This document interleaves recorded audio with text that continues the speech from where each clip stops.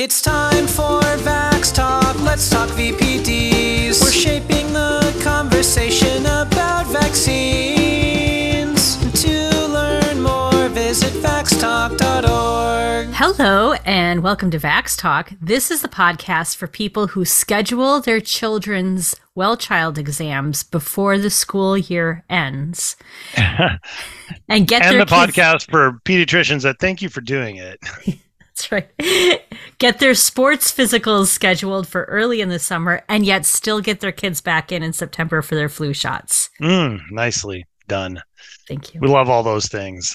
Very specific niche for you.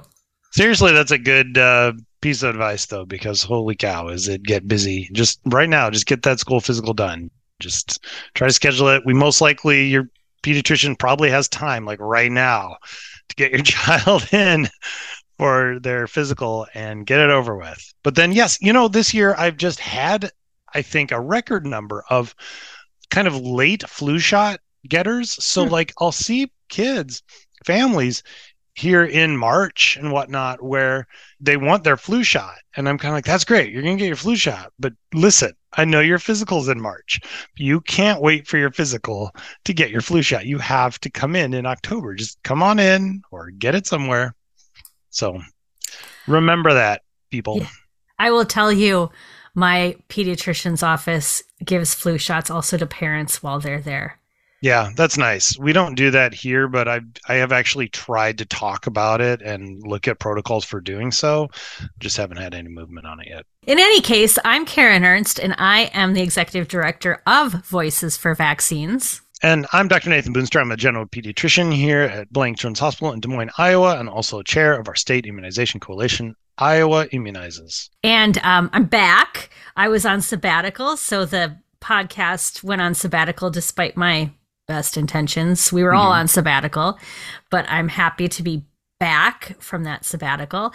And as a celebration, I thought that the perfect way to re-kick us off was to have Dorit Rice join us for a discussion about the litigiousness of the litigation of the anti-vaccine movement. Always a pleasure to talk to Dorit. Yeah, she is the best. And so the second half of this interview, we will get to her. I'm wondering, Nathan, if you have an interesting around the web for me. I do. So I don't remember if we talked about this on the podcast or not. And I'm trying to remember when we had our friend Brandy Zadrozny on. I know we talked generally about misinformation, but I think that was prior to her whole Correct. Tiffany Dover is Dead podcast. So there's a podcast called Tiffany Dover is Dead about someone that you might have heard of if you follow this topic, about a nurse who got the COVID vaccine early on and fainted and is not in fact dead. And everybody knows that she's not dead, but because of a series of kind of situations, kind of went dark and didn't respond to social media. And then a whole conspiracy theory came up around her that she had died and that there's a body double and all this stuff. There was a podcast done by Brandy to go through all the evidence that she is in fact alive and in fact try to reach out to her. If you listen to that podcast, it was really good and did a really interesting job of breaking down certain conspiracy theories and talking to some of the conspiracy theorists, one of whom was from Iowa, and it was really good. And then if you got to the last episode, if you were like me, and I don't think Brandy would feel bad to hear this, I think she felt it herself, didn't in fact conclude with talking to or seeing Tiffany Dover herself.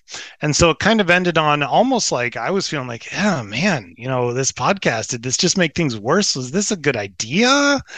And now there's a final episode, like a year later, where Tiffany Dover does in fact get interviewed by Brandy, is on the podcast. They've released a series of videos and whatnot on social media. There's an NBC News segment and whatnot.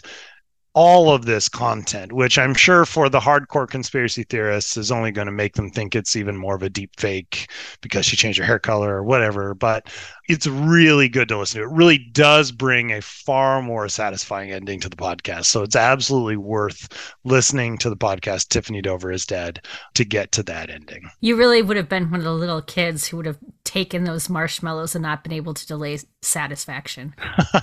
Well, if I had known at the time that it was going to be okay, that there was going to be the interview, that would have been different. I could delay, but when you didn't know, it was like, this is a rough ending. So I thought what was interesting about that interview is that I remember at the time, before Brandy's podcast came out and all the Tiffany Dover is dead conspiracy theories were out there, I was like, man, why didn't they have her just like get on camera? Now they did do like this whole proof of life video, which was like her standing there like awkwardly on the stairs with a whole bunch of other nurses holding a sign being like, it's today's date and we stand with Tiffany. And she was like, hi. And there was like no audio to it or anything. But to have her come on and be like, hey, people are saying I'm dead. I'm not dead. I'm right here. This is ridiculous. This is what anti-vaxxers do. This is how misinformation works.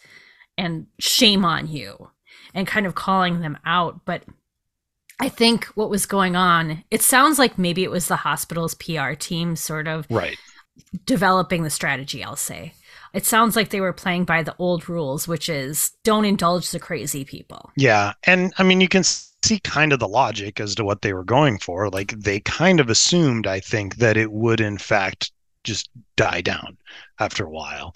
And it didn't. And yeah, like, do you need to totally engage and like every single bizarro conspiracy theorist? No, but could some basic stuff have happened that they avoided doing?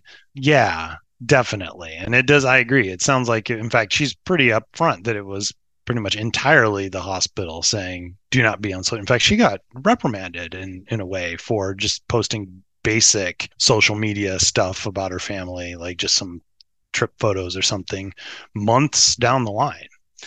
And it was definitely, I think, as Brandy says in the podcast, like, do we know exactly what to do? No. Was this a really good example of what not to do in this situation? Yes. I don't think there's a playbook that everyone should follow, but their instincts were to go left every time they should have gone right. I remember it being really frustrating to watch in real time and just being like, I don't even want to step foot in this. Right. God bless Brandy for being like, I think I'll make a podcast out of this. Because I was like, nope, no. Just because I felt like if I couldn't get the cooperation of Tiffany off the bat, that it wouldn't be worthwhile. There was another nurse at the time too, like just a week or so later, that they did the same thing too. And pretty much the same day that they started doing that, she went on, she's like, hi, I'm alive. And then it ended. Sure. Yeah. It seems like just kind of that basic thing would be worth, you're always going to have some seedier corners of the internet that are going to make up stuff. But as far as like the average person thinking whether this is a real thing or not, that is what is generating this attention. Like the views are from people wondering if it's true. And if it's clearly not true, I think that's going to reduce a lot of that attention. Right. Absolutely. Absolutely. We're in a different era now, so you actually do have to fight back against misinformation. You can't just ignore it. Yep. That's the take-home lesson. A lot of people are catching up to that. I mean, I think that's been even our major institutions, CDC, AAP. There's always been kind of a philosophy of we're not going to address these things because we're going to make our recommendations, talk about our recommendations, but not address specifically the misinformation. And I think we've been seeing over the past decade plus that has resulted in some bad outcomes. Well, my around the web dovetails nicely off of that. And that is that last week, I believe, yes, would have been last week, there was sort of an on-the-fly interview between, I should have looked up the journalist's name, a journalist at the BBC and Elon Musk. I don't know the journalist's name. I'll put it in the show notes. Sorry, BBC journalist. I apologize. This is new to me too, so you have to give me the deep. So Elon Musk. Well, you know what? Here's what I'm gonna do for you. I'm gonna play this for you. COVID misinformation. You changed the COVID misinformation. Has rules. BBC changed its COVID misinformation? The BBC does not set the rules on Twitter, so I'm asking you. No, I'm talking about the BBC's misinformation about COVID. I'm literally asking you about, you changed the labels, the COVID misinformation labels. There used to be a policy, and then it disappeared. Why do that? Well, COVID is no longer an issue. Does the BBC hold itself at all responsible for misinformation regarding masking and side effects of vaccinations and not reporting on that at all? And what about the fact that the BBC was put under pressure by the British government to change its editorial policy? Are you aware of that? This is not an interview about the BBC. Oh, so. You thought it wasn't? And I see now why you've done Twitter Spaces. I am not a representative of the BBC's editorial policy. I want to make that clear. Let's talk about something else. All right. So... Okay. That's the guy in charge of Twitter now. You know, it's funny how, as big of a name as he is, I don't remember the last time that I've actually seen him talk or heard him talk. Like, I haven't watched a lot of interviews, and he's not fun to listen to. Yeah. No, he's not great at that. He certainly wasn't prepared for the obvious question that was going to be asked about Twitter changing its policy. I mean, COVID misinformation is obviously important to us, but on all sorts of things, allowing all of the worst humans back on Twitter. I think NVIC is back on Twitter. Larry Cook, remember Larry, is back on Twitter. Oh, I remember Larry Cook. Yeah. Yeah, and he's making a big splash again.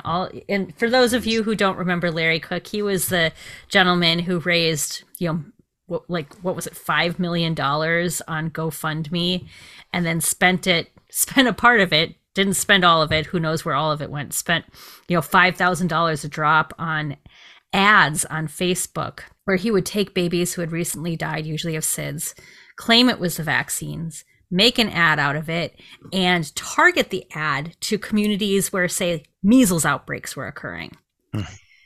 And he got deplatformed from Facebook and Twitter from that, but now he has been welcomed back to Twitter so that he can indulge Elon Musk's conspiracy theories. Yeah, that was an interesting segment of that interview, just because it's so common of a response tactic to any time that you have a discussion with a conspiracy theorist or an anti-vaxxer, where, rather than answering any kind of direct question, it's well, what about this misinformation that you're promoting? What about this? I'm like, okay.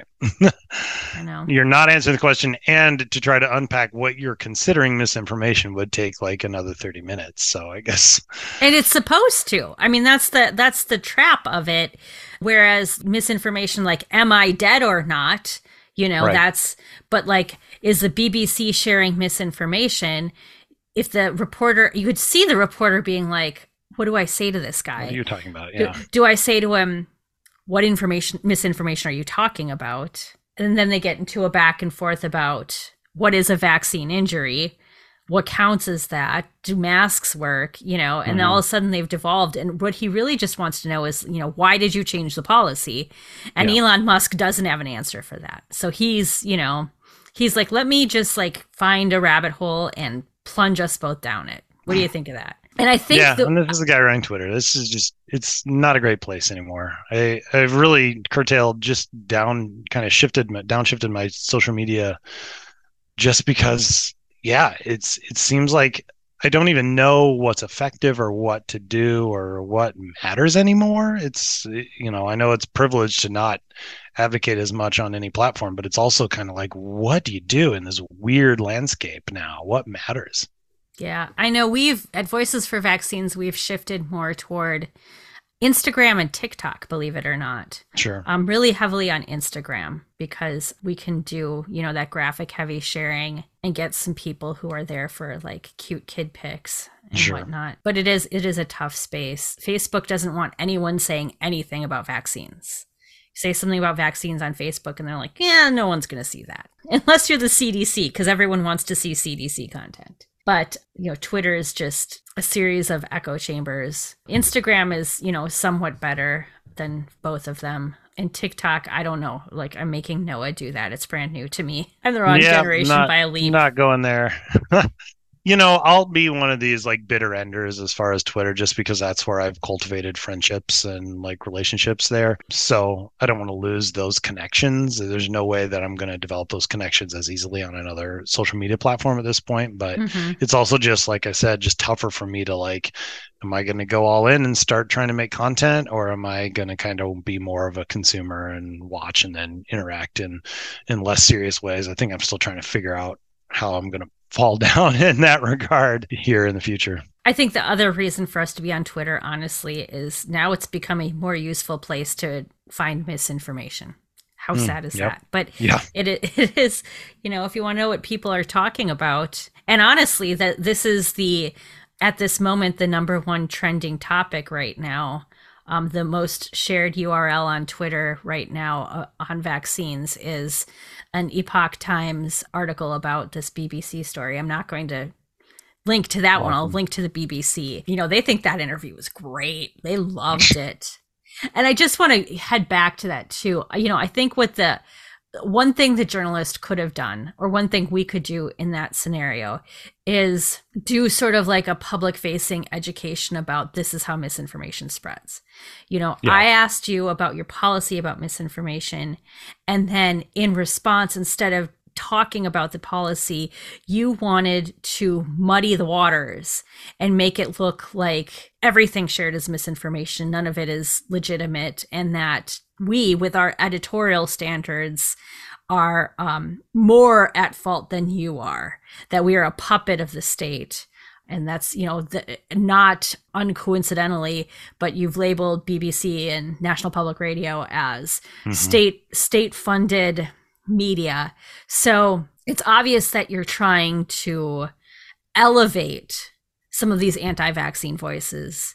And that's why you're asking this question right now and avoiding my question. If you had any honesty about it, the answer to my question would be, I want the anti-vaxxers to have a bigger share of the Twitter sphere than you have. I think the tricky thing is when you're talking about a live interview like that, first of all, it's always difficult. I mean, I think even if I know that journalists are well trained, but it can't be easy to always come up with the right answers that we can come up with, like in retrospect. And what you just said there was like a long thing that you can't say in a short interview. But yes, there has to be some basic response to this kind of thing, especially when you're going to interview a person who's been spreading misinformation. That you're not going to get straight answers out of this person. So having like that kind of pause and not taking advantage of those moments, there has to be a way to be able to prepare for those kinds of moments, because they're going to happen with Elon, with a number of people like that frequently. And sometimes we see really good journalists that are adept at that, and they'll have those things. And you just love to see it when they're really good at being able to say, okay, but let's stay on top. Let's talk about this. Okay, you're implying this, but what about this? You see that, and I'd like to see more of it. Yeah. And in the journalist's defense, it sounds like this interview wasn't scheduled. It was sort of a last minute, okay, you can interview me. So it's not like he had time to prep at all. So, at least he didn't fall down the rabbit hole of what misinformation. He, all things considered, it was okay, but hard stuff. Speaking of new ways to spread misinformation, when we come back, we are going to talk to Dorit Rice, vaccine law expert extraordinaire and all around fantastic lady.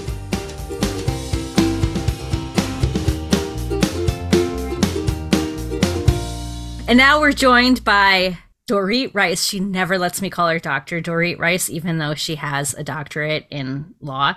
But Dorit Rice, who is a professor of law at the University of California, San Francisco. Got that right. University of California, Law San Francisco, because there is a separate UCSF that's mostly a medical complex, just so you know. Fabulous. That's new, and she thought I was going to say it. I saw her face, but I got it right. And she's a good friend to both me and Nathan. She's a wonderful person, and she has the best sock collection. And also, I have a pair of her pants. All of these things are true things. We have her here today. I know. It's fascinating. That's a lot. But you don't have a pair of her socks. No. Okay. We'll have to take care of that next time. There we go. I think I've given her a pair of socks, though. Have I given you a pair of socks? I think you have, yes. Yeah. Of your own socks or no. Like gift? New socks. Different, I'm not going to re-gift her my used socks. Because the pants you're implying that they were her pants, not They just were her pants. Gifted pants. Right. Story for another day, I guess. Exactly. It's not a podcast story. You have to get into the inner sanctum of Voices for Vaccines and hear this story. We are ever here today not to talk about our fashion choices, but to talk about litigation and anti-vaxxers and sort of the trends in that. So welcome, Dorit. We're so happy to have you here. Thank you for having me, and it's always great to see you too. Thank you. Part of the reason I invited you here today, Dorit, was there's an article in Politico last week titled COVID Battle Lines Moving from Emergency Room to Courtroom. And it talks about something I knew was coming up, but I didn't pay a lot of attention to. It says that there was a COVID litigation conference. And I just want to read this little part of this paragraph. The 275 people who registered for the 2-day event in late March, attorneys, doctors, activists, and like-minded spectators, came from 38 states, Canada, and Australia, and paid $600 apiece to listen to a long list of panelists who've earned a certain kind of fame or notoriety, depending on who you ask, for fighting the government officials and medical establishment. The group energy registered somewhere between tent revival and heady optimism of a house-flipping seminar. Not quite peak Trump rally, but amped. And so that's people learning how they can sue more to have more COVID in the world. Like, we're going to go to court and get more COVID out into the world. What do you know about this conference? What can you tell us about it? So I've been following the announcements since anti-vaccine activist Steve Kirsch has put them out. And I've talked to a number of reporters, some of whom have been there and told me some of what was going on. I did not register to it. I did look at the agenda. A lot of what was going on in the conference is somewhat of old news. So they have panels about handling employers' battles and exemptions. They have panels about challenging vaccine mandate in the courts. Some of it is attempts to innovate by targeting more, by trying to go on the offense against agencies and against officials. So it's a bit of a mix of old and new. And to some degree, they also are trying to come up with new ways to do the same old things. Some of the panels are really things that we've seen again and again. So there's a panel about exemptions, how to write religious exemption, how to litigate them. That's not new. There have been hundreds of cases about religious exemptions since the start of the pandemic. And before the pandemic, there was extensive litigation around exemptions and religious exemption in the courts around school mandates. But some of it is new and some of it is a little bit imaginary, like the idea of trying to turn vaccinating into a crime. We've always said it's not actually about medical freedom. It's about trying to eliminate vaccines. Yes. This article sort of gives the idea, though, that a lot of this litigation is new to this anti-vaccine or at least anti-COVID world. And you're saying we've seen some of this before. So what is new and what is well-tread ground? Employer mandates. So this, for example, really is not new. Employer mandates have been litigated at least since 2005. In 2005, a hospital in Virginia adopted an influenza employment mandate and was challenged in the court by their union. And litigation continued at least since then. I suspect there was before that, but that's at least when we've seen it. Employment mandate litigation comes in 4 big varieties. One, and that's the losing one, is saying, employer, you can't require a vaccine mandate because that's a violation of my bodily autonomy. That tends to lose because a workplace safety condition generally is something that an employer can do. And it's not considered to violate one's bodily autonomy. You have a choice. Part of the deal of working in a workplace is you go and work and you accept the workplace rules. So you can leave the work. So that's a losing claim. Then there are 3 claims that have a lot more chance. One is a claim by the union that imposing the vaccine mandate without negotiating with them violates the collective bargaining agreement. That sometimes succeeds because it really depends on what the collective bargaining agreement says. Sometimes the management should negotiate with the union before doing that. So that's one area of litigation we see. Another area of litigation that we see a lot is litigation around religious exemptions from a vaccine mandate. This is not just COVID vaccine. Employers can win that litigation as long as they're a little careful in what they do. But employers tend to run into trouble because they sometimes make assumptions on what they can and cannot do that aren't always true. To give one example, there has been a history of employers that think that they can require a letter from a pastor or a church leader, and that's not allowed. It's the individual believer's belief, and you can't condition it on a church leader response. Then the third one is the American with Disabilities Act. And there the claim is the medical exemption claim. And there's been litigation around that in relation to COVID in an attempt to claim that having had COVID before gives rise to a medical exemption.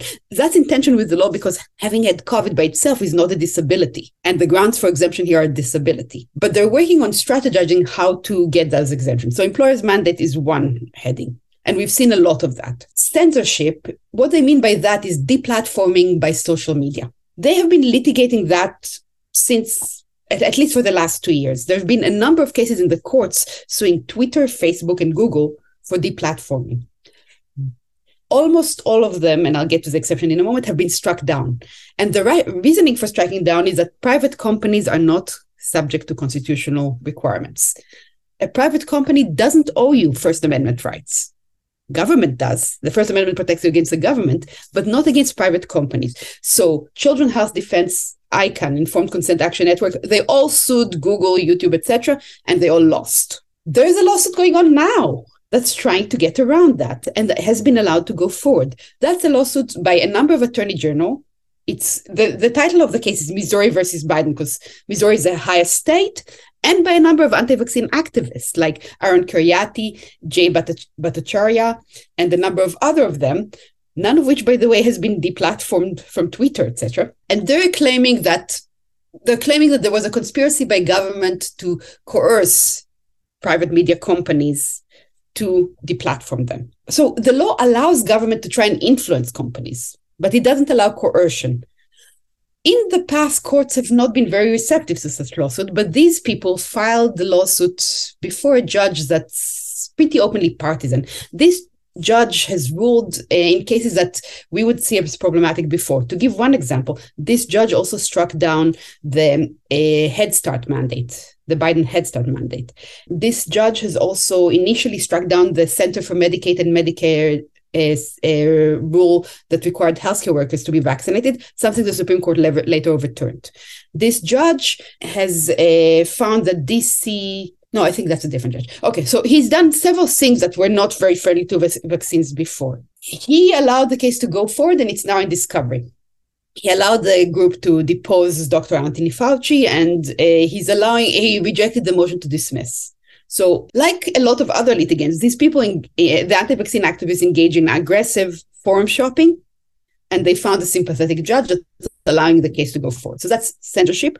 Censorship in this case means fighting deplatforming. Another case that's under this heading that's currently in the court, and I don't know if it'll go, is a case by Children's Health Defense that's claiming that the Truth in News Initiative, which is a collaboration of certain news organization and platform, is an antitrust violation because it's an attempt for a group boycott. On its face, that should not go forward because group boycott has to be for economic reasons. And the members of that platform, of that collaborative, are very clear that they're acting for social and political reasons. That's expressly outside antitrust laws. But they're bringing the case in front of a very conservative judge, the judge that has decided on the mifepristone case, and that has a history of other cases, of being very sympathetic to conservative views in other cases as well. So we'll have to see whether that goes anywhere. So that's under censorship. The third line of cases that they list in the agenda is education mandates. As we probably know, historically, no court has found that school mandates are unconstitutional, state or federal. Some courts have found other reasons against school mandates, mostly in relation to delegation. So some courts have found that districts can't require vaccines beyond what the state requires. But no court has found them unconstitutional. They have discussed, apparently, strategies to overturn that, which they might be especially tempted to do given the Supreme Court's broadening of protecting religious freedom. They might look to try and force in a religious freedom requirement. I will say that right now, the Supreme Court doesn't seem particularly open to doing that for school mandates.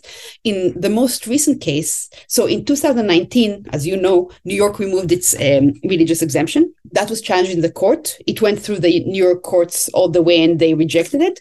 People bringing the case appealed to the Supreme Court, and the Supreme Court refused to hear the case, leaving in place the New York's Court of Appeal, the highest court in New York's decision that allowed the repeal to stand. So right now, the Supreme Court doesn't seem anxious to take these cases, but we can't count on it. So education mandates, religious freedom is probably where I'd be most worried about it, and probably where they're most strategizing. If I were them, I'd be looking for a case where the religious aspect combined with a very sympathetic plaintiff. So it sounds like a lot of these are at best uphill battles, and some of them are kind of non-stars. It sounds like some of them they're kind of. But in theory, but the uphill battles, if you fall on a sympathetic judge, it's no longer uphill battle. Sure. Think about the litigation we've seen in the courts during COVID-19. The vast majority of cases against vaccine mandate lost, and the only exception is federal vaccine mandates. The courts have been pretty consistent in being hostile to federal vaccine mandate, which are new. We haven't seen federal vaccine mandate before. And the heading there is not so much anti-vaccine rationale, although we are seeing that seeping in too. But in that, the anti-vaccine agenda joins with the conservative agenda, with a political agenda to limit the power of federal agencies. So I certainly don't want to imply that these are things not to worry about, because I think you're right, when we're talking about whether there's a sympathetic judge or whatnot. But when it comes to these kinds of litigation efforts, I'm kind of curious about your take on how much do you think their end goal is to actually get the litigation to succeed versus the other benefits of going through this, as far as, the publicity, or what other benefits there are if it is kind of a losing battle. So for many of these cases, I think the anti-vaccine activists are going in hoping to win. First of all, remember that being anti-vaccine often comes with a somewhat original view of reality. In other words, the information they're getting and the environment they're in leads them to see the world very differently than people outside the anti-vaccine movement. So I think they expect to win a lot of these cases. The other thing is that when it comes to litigation, one of the things you need to keep in mind is that you can actually build a winning strategy over time. To give one example, the NAACP worked for 40 or 50 years to get to Brown versus Board of Education. Litigation changes over time. And even if it's an uphill battle now, many movements would not see it as a waste of time to work uphill to build the body of litigation they need, especially if they think that the judge composition is more friendly to them as there is. So I think they do want to win. There is a line of cases they use for propaganda purposes, but the cases we've so far talked about, they want results in the real world. They want to undermine workplace mandate, and they want to undermine school mandates, and they want to undermine deplatforming. The cases they use more for messaging purposes are their FOIA requests, for example. When they litigate around FOIA requests, they use that a lot, and they often completely misrepresent the cases to try and create talking points for this audience and to create an impression that they're doing something, and mostly for messaging, but not the cases that are directly challenging mandates or trying to fight deplatforming. I think, although they're out there to win, doesn't mean they will win, but in the long term, they're out there to win. Can you talk a little bit more about the FOIA requests and how Del Bigtree misuses those? Certainly. So we've seen an uptick in FOIA requests, at least since 2017. They started to use it then, and they've been very consistent in how they're doing it. So here's the general FOIA gambit, how they work. And there are also cases where they file FOIA requests hoping to get some information they can use against the government, but most of them follow this pattern. They write a request asking the government, for example, give us all your studies about that lead you to say that childhood vaccine don't cause autism, and they give a list of vaccine and they ask for it. Now, what's wrong with that request? And the way the request is written is they spell out why they think vaccines do cause autism. What's wrong with that request? What's wrong with that request is that FOIA isn't actually an open query statute. You don't use FOIA usually to ask the government a question and get an answer. FOIA is a statute to allow you to obtain records the government already has. If CDC officials are saying vaccines don't cause autism based on literature that's out there, they're not using a record that the government has. They're drawing a conclusion from scientific literature that isn't a government record. So asking them for the government record that show that is you're going in knowing that what you're not, that they are not going to have. So they go in and ask a question like that, or they ask a question like, give us the clinical trial that were used to approve Tdap in pregnancy. They know there are no such clinical trial. They know the decision was not based on clinical trial. So they ask a question that they know is disingenuous. They wait until the government comes back. And thinking for a moment about how this works in the government, it's not the head of CDC who's going to address this. There's a person whose job is to handle FOIA requests. They're usually pretty low down because they got stuck with this job that the agency doesn't really like. They go online and they do a number of searches using words. If it's not a government record, they're not going to find it. Then they write a short formulaic letter that basically says, we've run a search and we haven't found information that fits your request. What that means is that they run a search and they didn't find a government record that fits this. But what happens next is that the way the anti-vaccine organization presents it is the government has no information showing that vaccines don't cause autism. They take we did a search and there wasn't a government record that came up, and they run with that. Present it as this is a negative answer. They did it with COVID. They asked the government to show the records that show that an unvaccinated person can infect someone else with COVID. Someone in the CDC went in, did a search, said there's no record that responds to your request because that's not going to be based on a government record. That's going to be based on scientific information that isn't a government record. And they came back and said there's no such record. And ICANN is saying the government has no evidence that an unvaccinated person can infect someone else with COVID-19. So basically, they repeatedly ask for things that they know they're not likely to get, and then they misrepresent the response as if it was, as if they asked a query and got a negative answer. We don't have evidence. That's dishonest, to be very blunt. It'd be like me filing a FOIA request saying, can you give me all the government records that you use to show that unicorns are not real? Excellent example. We don't have those. We don't keep records on whether or not unicorns are real. We don't have that. And then I go, oh, see, unicorns are real. You're clearly saying the unicorns are real. Okay, got it. Exactly. Got it. Thanks, CDC. Ha! I don't know why I'd ask CDC that. The Center for Dungeons and Dragons Control. It'd be CDDC. All right. So do you want to touch at all about how sometimes FOIA requests are just big gambits for harassment? Yes. The other thing anti-vaccine organizations have been doing a lot, and that's somewhat Children's Health Defense and ICANN, but less. That's a lot more state organization is use FOIA requests to, and especially Public Records Act requests at the state level, to try and get emails from health officials and immunization officials in states and dig through them to find the evidence of the conspiracy to harm children or to harm people that they believe exists. So they're basically out fishing. Public Records Act in most states don't care about your motive and allow people to get information of public officials very broadly. So they get these loads of emails and they go through with the conspiracy bent, trying to see is there anything there that they can use to claim a conspiracy.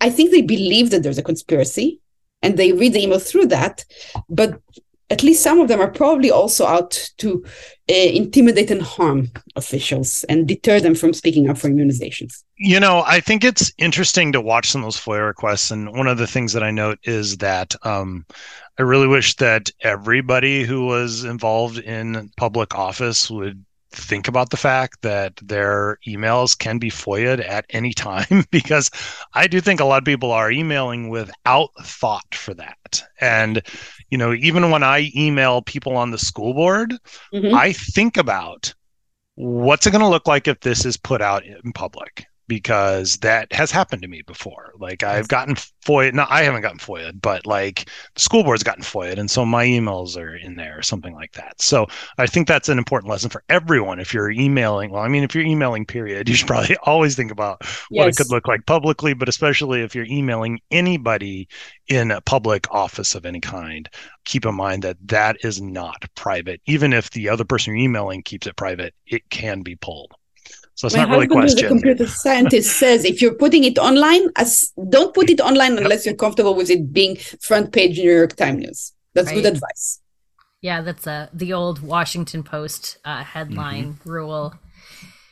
The other thing I'm wondering about is when we're looking at disingenuous and harassing intent of some of these folks, are they, I don't know, just spitballing here, bringing in lots of money by doing this? So they're certainly bringing in lots of money since the beginning of the pandemic. It's a little hard to parse out if a specific strategy is leading to that.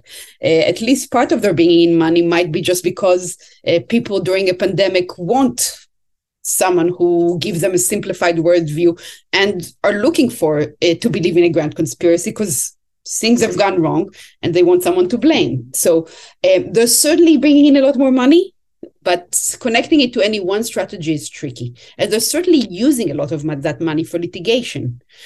As I mentioned, anti-vaccine litigation has existed for a long time, but if you have more money, you can do it more. So one of the things we're seeing is a growth in a degree rather than kind. Yeah, do we have an idea of where the money's coming from now? I mean, is this other groups that are new now that with the pandemic here that are starting to fund more anti-vaccine activities because it's overlapping with other political issues?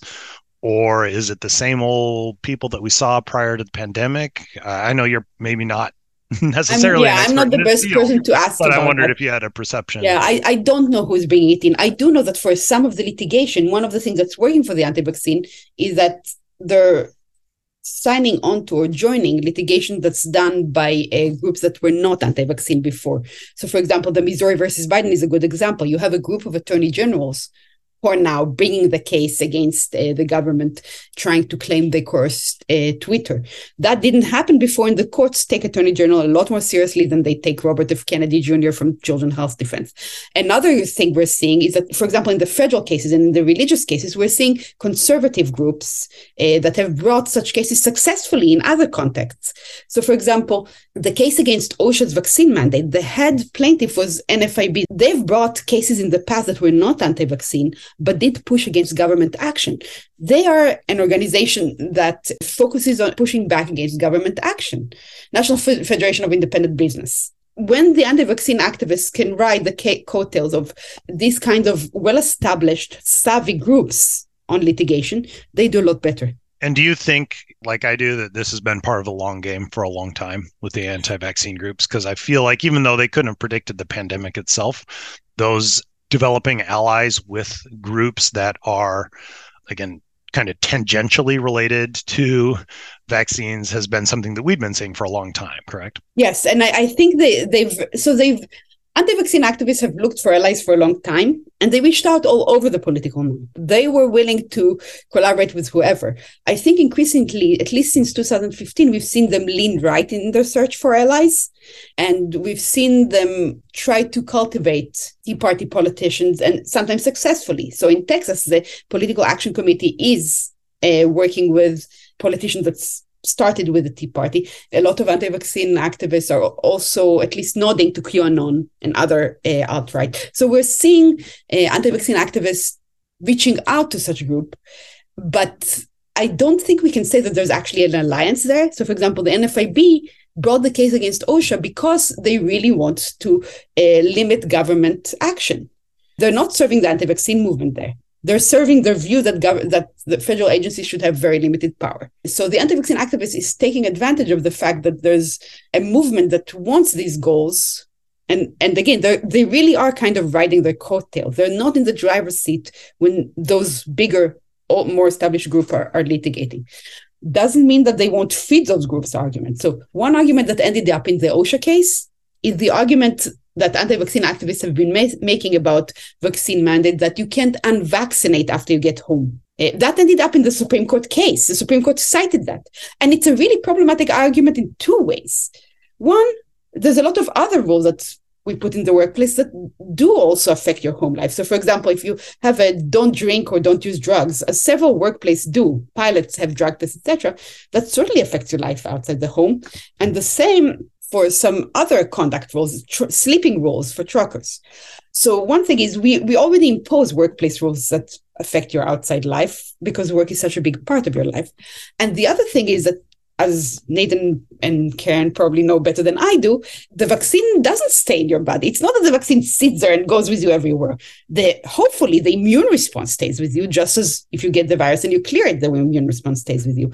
But you can't say that the vaccine actually goes with you on and on and on for years. That just doesn't happen. But the Supreme Court quoted that argument that came from anti-vaccine groups through the conservative group and into a Supreme Court decision. Yeah, it's like when you eat a hamburger, it's not like you have a hamburger sitting in your belly for the rest of your life. Yes. Like you have all these organs that take care of it. It's the same thing with the vaccine. Like your body's set up to be like, oh, this isn't me. Let's figure out what to do with this. Get rid of what we don't need. And as a reminder, most of the vaccine is water. We get water in all the time. Hopefully we get water in because we need it, right? Speak for yourself. I'm a breathanarian. No, I'm not. So I'm wondering, with everything that they got together and did and, talked about, I noticed too that vaccine injury was one of the agenda items in the conference. But I'm wondering, in the end, what was sort of the net result of the conference? Have we seen anything change since they stopped meeting in Atlanta? Why do they always meet in Atlanta? Do they think like the CDC is going to get confused and accidentally stumble in? I think in part it allows them to go by the CDC and some their nose at it. But another part is probably that Atlanta is a relatively central place, an airport hub that's easy to get to and has relatively decent weather. So my bet is that it's convenience more than anything else. And they have some people live there who are willing to organize these things. So I think it's convenience there. But some people know that the CDC might have something to do with it. CDC is a little outside Atlanta, as you remember. But to your question, I don't think this conference is going to make a dramatic difference. I think it might make a difference in giving some people a chance to network with each other. But they could do that in other ways. They could email each other and meet on conference calls and so forth. So it certainly got more attention. It got them several mainstream media stories. So in that sense, it might lead people who are looking for this kind of litigation an easy place to find it. They can look at the names of the people in the news stories and reach out. But I don't think the conference itself is going to make the main difference. They've been working on litigation for several years before the conference. They're going to keep working at it, and they're going to try and come up with new strategies all the time. They've done it before, and if they see a moment of opportunity, they'll take it. I don't think the conference is going to make a difference to what they're doing or even how they're doing it in a big way. I think most of the people who are actually doing the litigation already knew what they heard. I also, as long as we're taking this chance to talk about litigation, I feel like we should update the world a little bit about a certain mother who was suing NBC and what happened with her piece of litigation to try to, what was it? It was...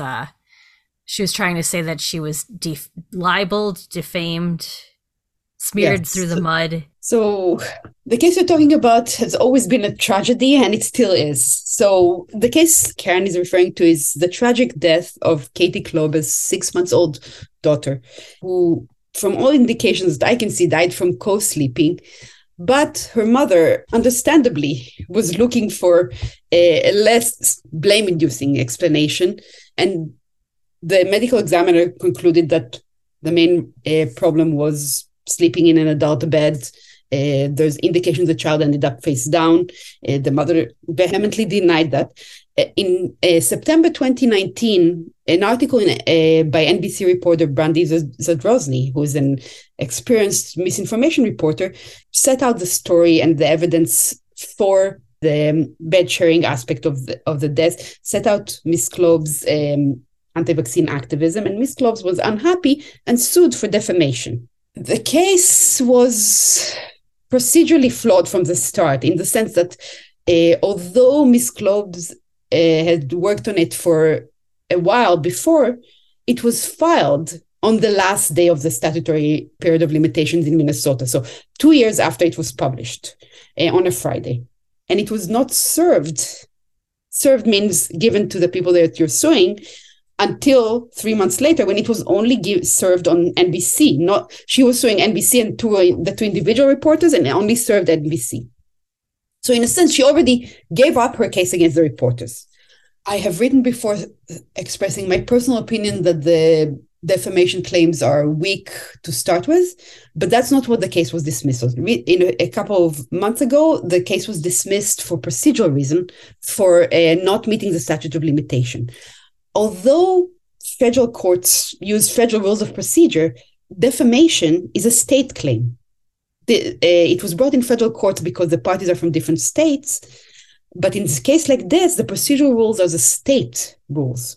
And that means that Ms. Klobes should have followed Minnesota's rules about filing, which means that the date for considering the case filed is the date where you serve the defendants.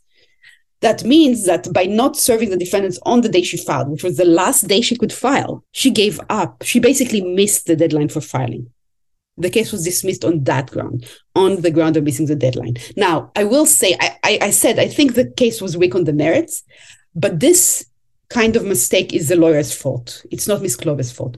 However, a lot of clients are very involved in their case, but knowing the procedural rules is the job of the lawyer they're paying. Whether or not she asked the lawyer about the statute of limitation, it's his job to know what the deadlines are and to make sure she meets them. So this is a case where, in other circumstances, she may have had grounds to sue her lawyer for malpractice. In this case, that's going to be a little tricky because she's going to have trouble showing causation if the case was so weak. She's going to have trouble to showing that she would have won without this mistake. But maybe it's worth trying to file at least a complaint with the bar, because this is a pretty basic mistake.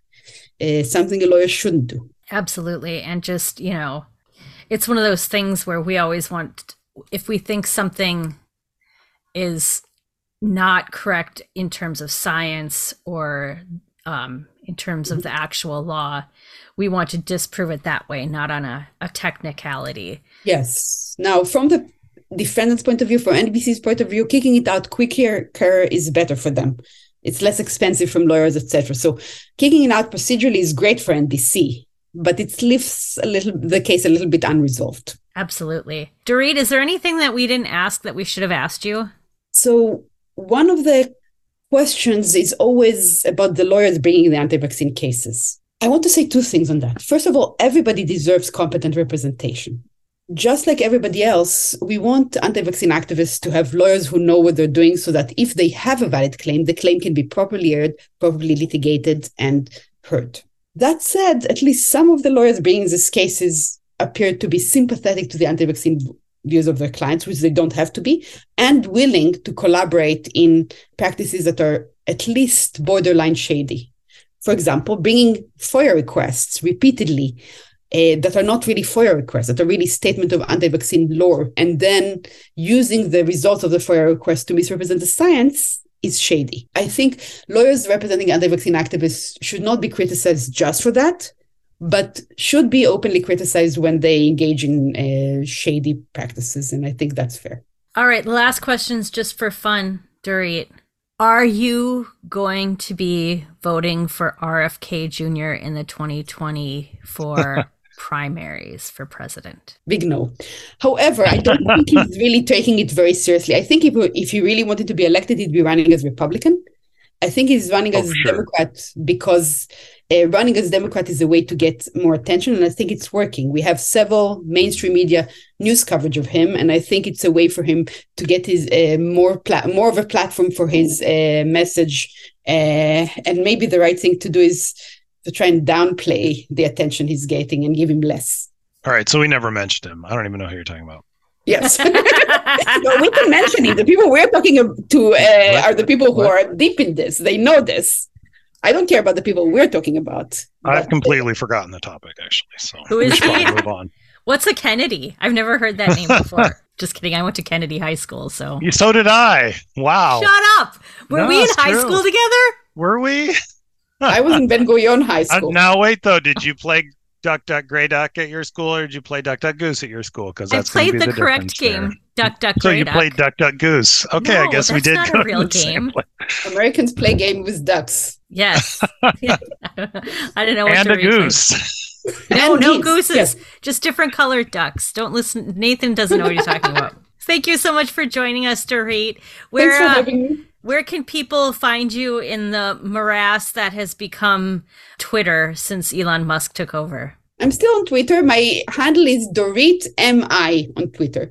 I think I'm still verified for some reason. I'm not sure why. I haven't paid, and they were supposed to stop having this. But for now, I appear verified. And in email, my work email is really... No, don't give your email. Anti-Vaxxers activists find it all the time. So I'm sure anyone who wants to can find it. Yeah, use Google if you really want to email her. Don't just Twitter her. That's Twitter at her. All right, thank you so much. We will... Thank you. All right. Thanks, Dorit. And thank you for joining us and for sticking with us. It's always great to have you, dear loyal listeners. I really want to encourage everybody to not be shy about taking a stand against misinformation and be on the lookout for that litigious misinformation when it comes along too. It might seem like law, but it's really science misinformation in disguise. And with that, my name is Karen Ernst. I am the Executive Director of Voices for Vaccines. You can find us at voicesforvaccines.org. Also, don't forget to take our new online free course, The Vaccine Quest. You can find that under the resources tab at voicesforvaccines.org. I've done it. I got my certificate, so you can do it too. And I'm Dr. Nathan Boonstra, a general pediatrician here at Blank Children's Hospital and chair of our state immunization coalition, Iowa Immunizes, where you can go to at iowaimmunizes.org. One of the best immunization coalitions in the world. The best. All right. Take care. Podcast Bye. out.